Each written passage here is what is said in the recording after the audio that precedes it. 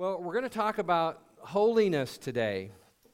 And it feels a little odd to talk about holiness because I know that it is not at the top of the list of what most people want to hear about. And yet the very purpose for which God chose us is that we would be holy and blameless before Him. And we're told to make every effort to be holy. And without holiness, no one will see the Lord. So holiness should interest us. It should be a very important topic for us. Now, our statement this morning that I've chosen for us is, we will pursue holiness together as a church. We've been emphasizing that we are members of one another. And so I want us to look at this whole idea of pursuing holiness together as a church family. We are each one called to be holy, of course, but we are also called to be holy as the church. In the Scripture, the church is called a holy nation. We are addressed as a holy people. We are a holy priesthood. And we are also called to be holy as a local church. We're not just called to be holy as the church in general out there. We are called to be holy as a specific family of believers right here in this place. And that will be our emphasis this morning.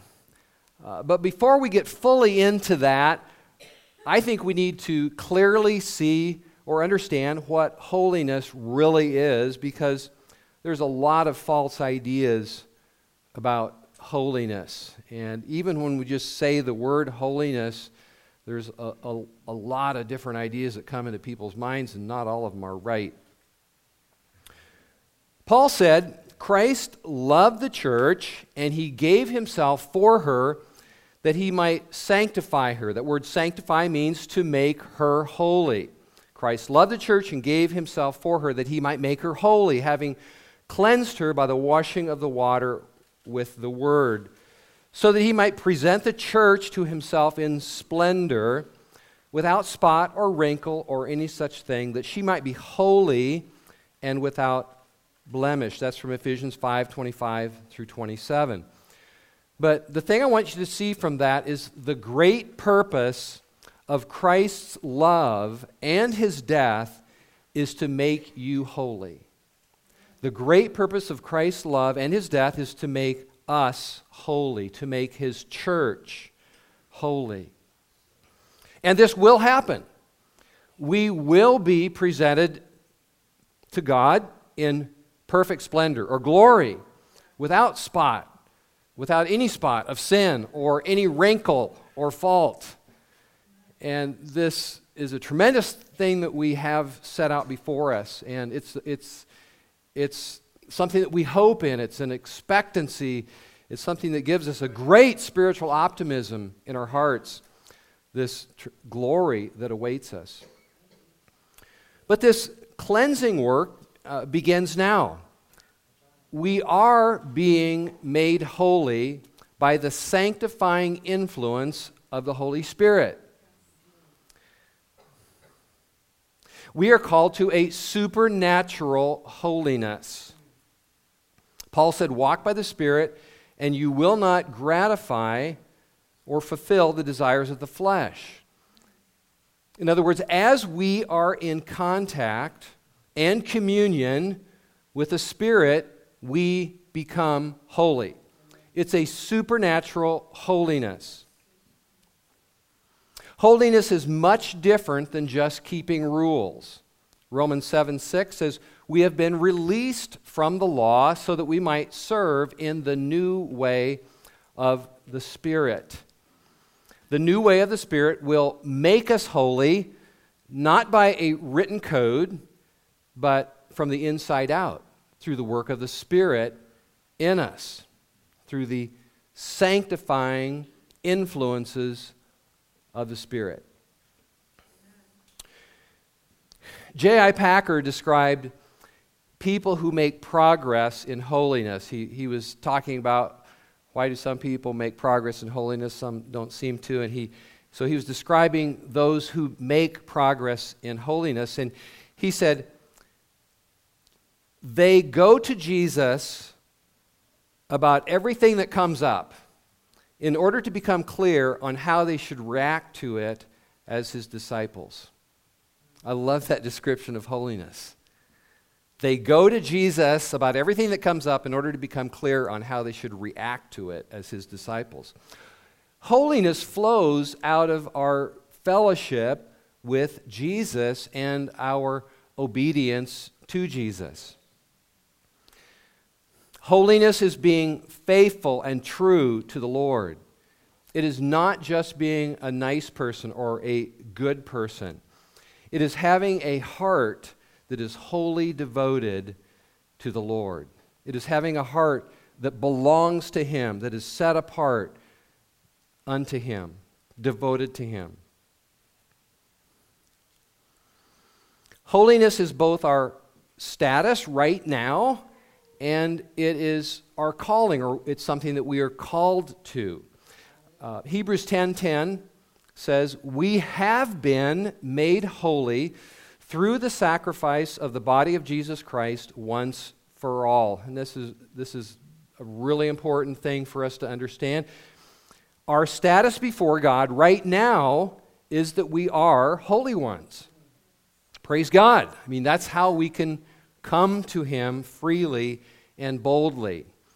And we preach that as a church heavily. And it's something you'll hear here on Sunday morning almost every week. You know, we talk about the complete cleansing, purifying, justifying work of Jesus Christ on our behalf, and we come to God not on the basis of our works or performance, but on Him who has made us holy. But then knowing that we have been clothed with His holiness, knowing this and being confident of this, we are to live out or practice holiness. Peter said, "Be holy in all you do." 1 Peter 2:24 says, "Christ Himself bore our sins in His body on the cross so that we might die to sins and live for righteousness. By His wounds you have been healed." That is holiness. Dying to sin and living to righteousness. It is a work of Christ. His wounds heal us from our sins. His wounds take care of the problem of sin, or He washes away our sins and gives us a status of peace with God. But His wounds also work to deliver us from the power, the domination of sin in our hearts and lives. Martin Lloyd-Jones said, "If sin is the disease," follow this closely, okay? If sin is the disease, and it is, holiness is what follows after the cure of Jesus Christ is applied to our lives. Sin is being sick. Holiness is getting well. By His wounds, we have been healed. Holiness is not a bad thing. Holiness is not a depressing thing. Sin is depressing. Holiness leads to happiness. Holiness leads to beauty in our lives. Psalm 29:2 says, "Worship the Lord in the beauty of holiness." A.W. Pink said, "Holiness is the antithesis of sin, and the beauty of holiness is in direct contrast to the ugliness of sin. Sin is a deformity, a monstrosity. Sin is repulsive, repellent to the infinitely pure God. That is why He selected leprosy, the most loathsome and horrible of all diseases, to be the emblem of sin."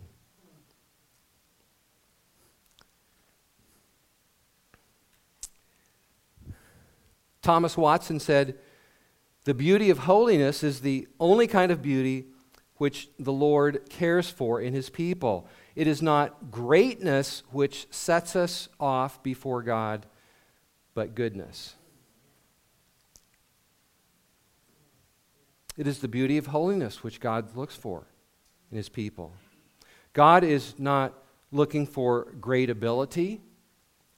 God is not looking for powerful personalities. God is not looking for hip and cool people. God is not looking for successful people. God looks for goodness and holiness in his people and in his church. Holiness is for every believer. Somewhere we've gotten the idea that holiness is just for a certain few that happen to be inclined to pursue that way of life. But no, not at all. Holiness is for every believer. Paul said, everyone who confesses the name of the Lord must turn away from wickedness. And the next verse tells us why we do that. I'm taking this from 2 Timothy 2, 19 through 21.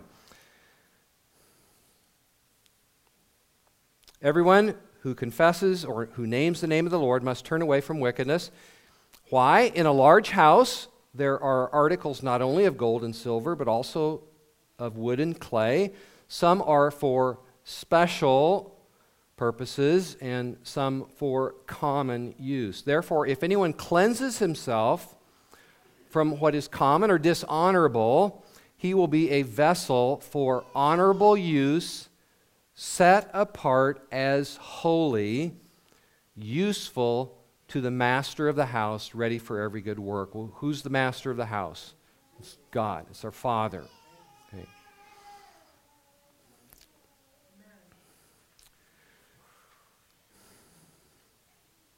So we cleanse ourselves from what is common or dishonorable so that we might be set apart as holy, useful to the master.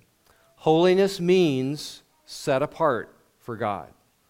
We are for the Lord's special use. Every single one of you out there who belongs to Christ, you are to be for the Lord's special use. And we want him to use our lives, don't we? Isn't that the cry of our heart? God, use me. Use my life. Make my life count for your kingdom and for your glory. That's the cry of the heart of every believer, every born-again believer. Another passage that I think helps us understand this is 1 Peter 1, 14 through 15. Peter said, holiness is like children obeying their father. First Peter, one of our passages this morning that Brian read, as obedient children, do not be conformed to the passions of your former ignorance, but as he who called you is holy, you also be holy in all your conduct. So, like children, we want to please our Father. Holiness is like children being obedient to their Father. It's like children wanting to be like their Father. He is holy, and so we want to be like our Father who is holy.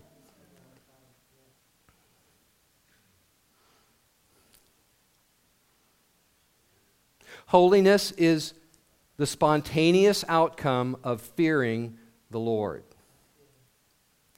Paul said, therefore, beloved, let us cleanse ourselves from everything that defiles body and spirit, perfecting holiness in the fear of God. That's our verse from 2 Corinthians 7:1.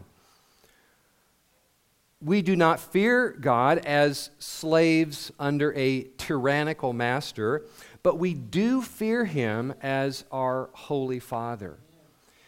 And that reverential fear of God drives sin out of our lives.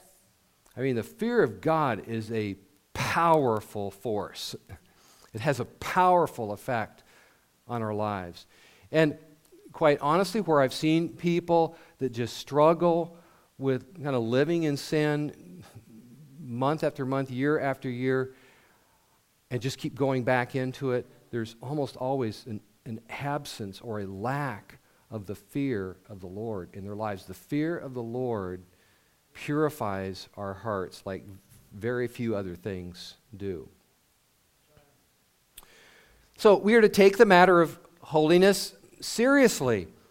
We take it seriously for the sake of our own individual, personal relationship with the Lord, our own walk with God. But we also pursue holiness as a church family. We pursue holiness together, and that's really where I want to focus our attention the rest of this message. A man named Reuben Hunter from the Gospel Coalition said he had never seen the topic of planting holy churches on the schedule at a pastor's conference. Yet one of our most important callings as churches is to be holy churches. He said, as we look to the day when Christ's bride will be blemish-free, let us build churches now marked by the beauty of holiness in increasing measure all the way to glory. Christ's concern that each local church family be holy is clearly seen in Revelation chapter 2 and 3. That's where Christ dictated letters, so to speak, or he sent messages through John, through an angel, through John, to 7 churches. And these were messages from Christ to each one of these 7 local churches. They were local churches just like ours in real cities with real people. And in these letters, Christ commends each church for things that they were doing well, and he rebukes them for what they were not doing well or what they were doing wrong. But he commended or rebuked them as a church. This was something that each church as a whole, together, they were warned or commended. For example, to the church at Ephesus, Jesus said, I know your deeds, your hard work, and your perseverance. That collectively as a church, they were doing a lot of good stuff. They were a hard-working church. They were persevering. Yet I hold this against you.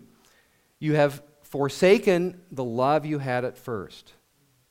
As a church, they had lost their first passionate love for Christ and for one another. It was not only an individual failure, it was a church failure. Jesus said to the church in Sardis, I know your deeds.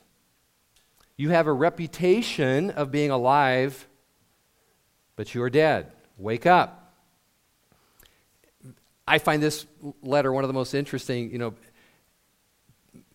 Other people were saying, hey, things are really going on at that church over there in Sardis. Things are really happening. That's a really live place. That's where you want to be. That's where you want to go to church. Jesus said, you're dead. We can be spiritually dead or alive individually, or we can be dead or alive as a church family. The church at Laodicea was lukewarm. Jesus said, you say, interesting, he says, you say, he's talking to the whole church together. You say, I am rich, I have acquired wealth, and do not need a thing. So these were unholy or ungodly attitudes that they had developed collectively as a church. And Jesus said, no, that's not the reality at all. You guys don't know that you're wretched, pitiful, poor, blind, and naked. So they were rebuked as a church. Christ sees us individually, of course. And I think we probably all know that. And maybe that's the only way we ever think about it. But Christ also sees us as a church, and he is concerned about our holiness as a church. It is not just about me and how I am doing spiritually. It is about keeping the whole church true and pure and loving and on fire for Christ. And we are to be devoted to one another for that purpose. We have a responsibility to be holy together. It's a group project. Dietrich Bonhoeffer had a really clear insight on this. He wrote a book on the church called Life Together. And he said that how we each live when we are alone affects our life together as a church. And it does. He said, in his solitude, or in his times when he is alone, a Christian can sunder and besmirch the fellowship, or he can strengthen and hallow it. On the other hand, there is no sin in thought, word, or deed, no matter how personal or secret, that does not inflict injury upon the whole fellowship. An element of sickness gets into the body. Perhaps nobody knows where it came from or in what member it is lodged, but the body is infected. We are members of a body not only when we choose to be, but in our whole existence. This truth is powerfully demonstrated in the Bible by the story of Achan in the book of Joshua.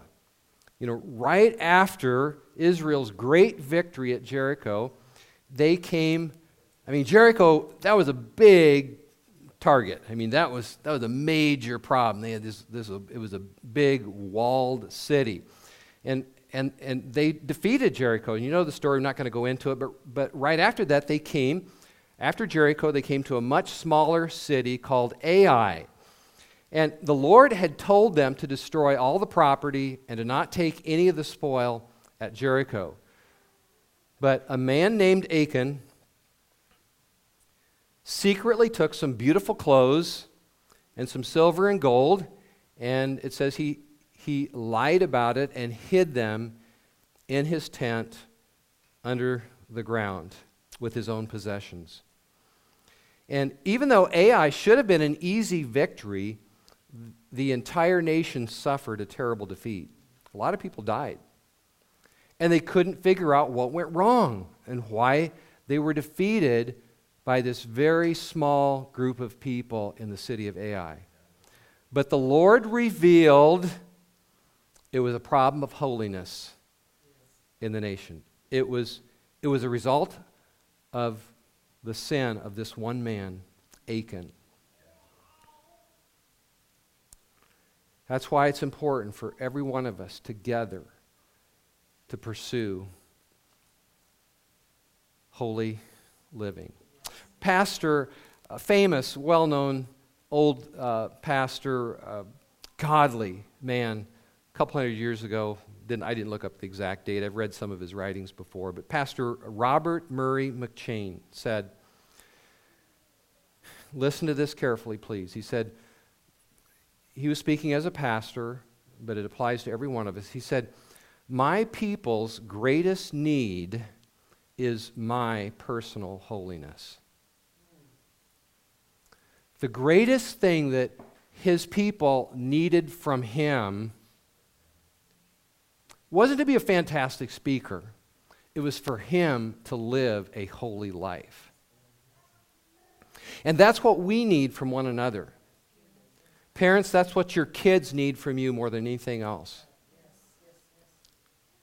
The most loving thing you can do for your kids or for your spouse or for the rest of the church family is to be wholly devoted to the Lord.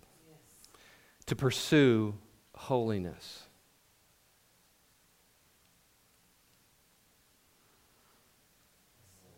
All right, how do we live this out? I want to move on to several things that I think are important, or just how we apply this to our own lives and to the church. First, we must wake up to God's purpose, or to wake up to the reality that God's purpose is to make us holy. God's purpose is to make you holy. It's not just a side project. That's like the overarching purpose of God, is to make you holy, to make me holy, to make us holy. 1 Thessalonians 4:7, for God did not call us to be impure, but to live a holy life. Titus 2:11 through 14 that Brian read for us this morning, for the grace of God has appeared. In the NIV it says, it teaches us to say no to ungodliness and worldly passions and to live self-controlled, upright, godly lives in the present age. And I think a lot of us suffer a lot of confusion in the Christian life because we don't know the purpose for which we were saved. And that verse tells us. So we must understand that this is God's purpose and give our hearts and our lives to that purpose. Second, we must keep the gods of this world out of the church. The biggest challenge Israel faced was always keeping the gods of the surrounding nations out of their nation. And as a church, we must stand firm against the gods of this world, against the philosophy of this world, the wisdom of the world. We have to be able to discern the difference between God's word and human psychology or mere human ideas. We must remember that holiness means to be set apart for the Lord. Third, we must be prepared to suffer in order to be holy. We must be prepared to suffer in order to be holy or to remain holy. Holiness will put us at odds with the world. There's no doubt. Someone said if we are faithful to the Lord, the world will see us as dumb and dangerous. Paul said our gospel is foolishness to the world. God's truth is scoffed at in the world, and we see it just more and more and more openly. God's revelation on marriage and sex and the sanctity of life is hated by the world. It is so easy to go along and get along and give in to the immense pressure of the world that we face as believers. And it will be increasingly hard to be a holy church. And so we must be willing to suffer in order to be holy. Third, we must seriously take our need to give and receive continuous exhortation. Hebrews 3:13, but exhort one another day after day or every day, as long as it is called today, that none of you may be hardened by the deceitfulness of sin. We are to urge one another daily to hold fast to Christ, which was really the theme of Hebrews. We are to urge one another, to encourage one another to hold fast to Christ and not be deceived into sin. In other words, to live holy lives. And this is why we meet together, to encourage one another. It's what we're doing here this morning. One of the main purposes that we do to encourage us in such a way that we're built up and that we're not deceived by sin or lukewarmness, but we're encouraged day after day, week after week to live holy lives. And we're told to do this all the more as you see the day drawing near. There's an urgency, there's an importance to this. God knows that we need this to live holy lives. We pursue holiness together. Paul said, he said, flee youthful lusts, but pursue righteousness, faith, love, and peace along with those who call on the Lord out of a pure heart. You are not the only one seeking to live a holy life. There are many others who are on this path. And so Paul basically says, get with other people who are on this path, who are pursuing righteousness, peace, and love. In other words, holiness.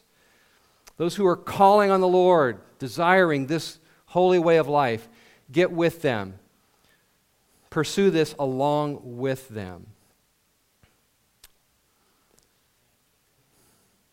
Fourth, or maybe fifth, I'm not sure where I'm at on that, but we must take radical steps to be holy. Amen. Jesus said, if your right hand causes you to sin, cut it off and throw it away.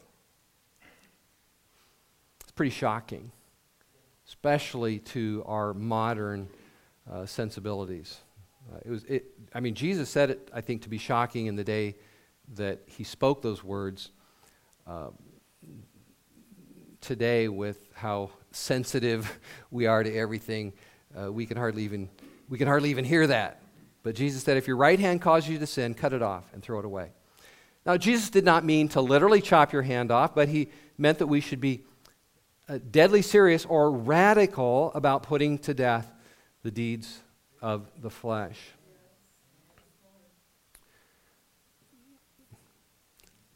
I think I've told this before, so if I have, forgive me, but many years ago I met with a man who was engaged in an immorality that was obviously an offense to God, a sin against God, but it was seriously damaging his marriage, on the verge of falling apart. And this has been ongoing for years. And he said he had been told, well, just to keep working on it, and over time God would help him to stop doing it.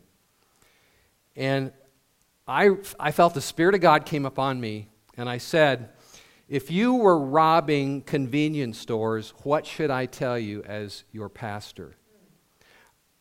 I would tell you, and I should tell you, to repent of that sin and never, ever rob another store again. And that's what I did tell him. And I told him that you will need that kind of repentance with this sin, or it'll never stop dominating you. Sins do not go out passively. We have to kick them out. We are to be, we talked last Sunday afternoon at Brian's about radical repentance. We have to be strong in our repentance. We renounce sin, that's what grace teaches us to do, to renounce ungodliness and worldly passions. We repudiate. It's a strong act within our hearts. That's what real repentance is. In the language of the Bible, we put them to death.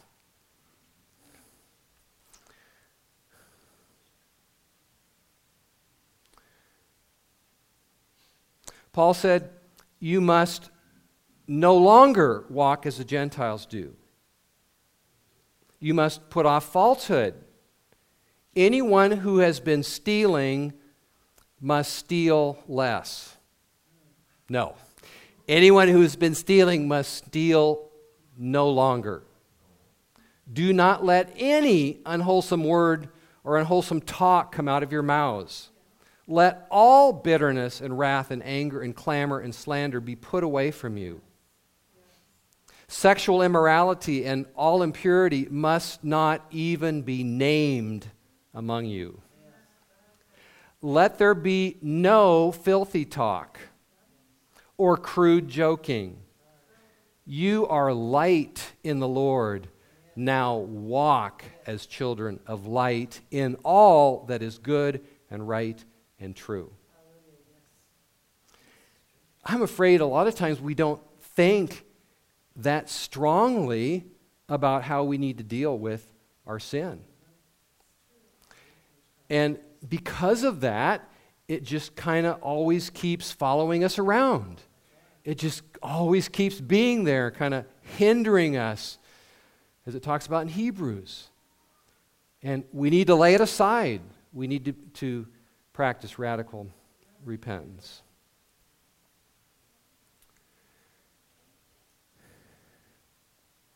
Now, I know when we talk about holiness, it can be it can be hard. It can be hard for us to talk about it or to hear about it. I know it can stir up awareness of past or present failing, but that isn't always a bad thing. I mean, Jesus had to bring up the bad things that were going on in the churches in order to call them to repentance and to change and to become the kind of churches that he wanted them to be. So, don't always think that something is wrong or something's wrong with the sermon because you're not feeling so good as you're listening to it. God has to put his finger on things in our lives in order to change us.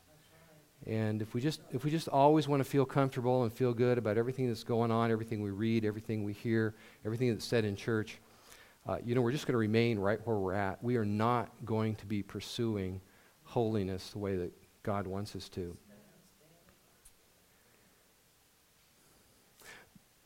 But I also know that each of us need to know that where we have failed, or when we do fail, or maybe where we're presently failing, we need to know that we can get back on the pathway to holy living quickly.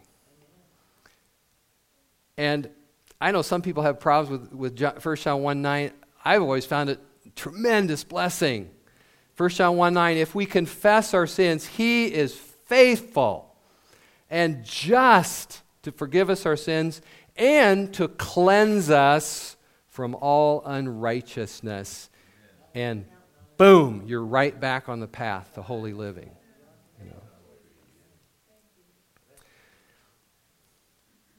The church that had fallen the farthest and really the deepest in sin was the church at Laodicea. But even to that church, Christ said, I stand at the door and knock. If anyone hears my voice and opens the door, I will come in and will eat with that person and they with me. And really, the letters to the 7 churches really give us the pathway of getting back to holy living. It's repenting. To every church, Jesus said, repent. If you have ears to hear, repent.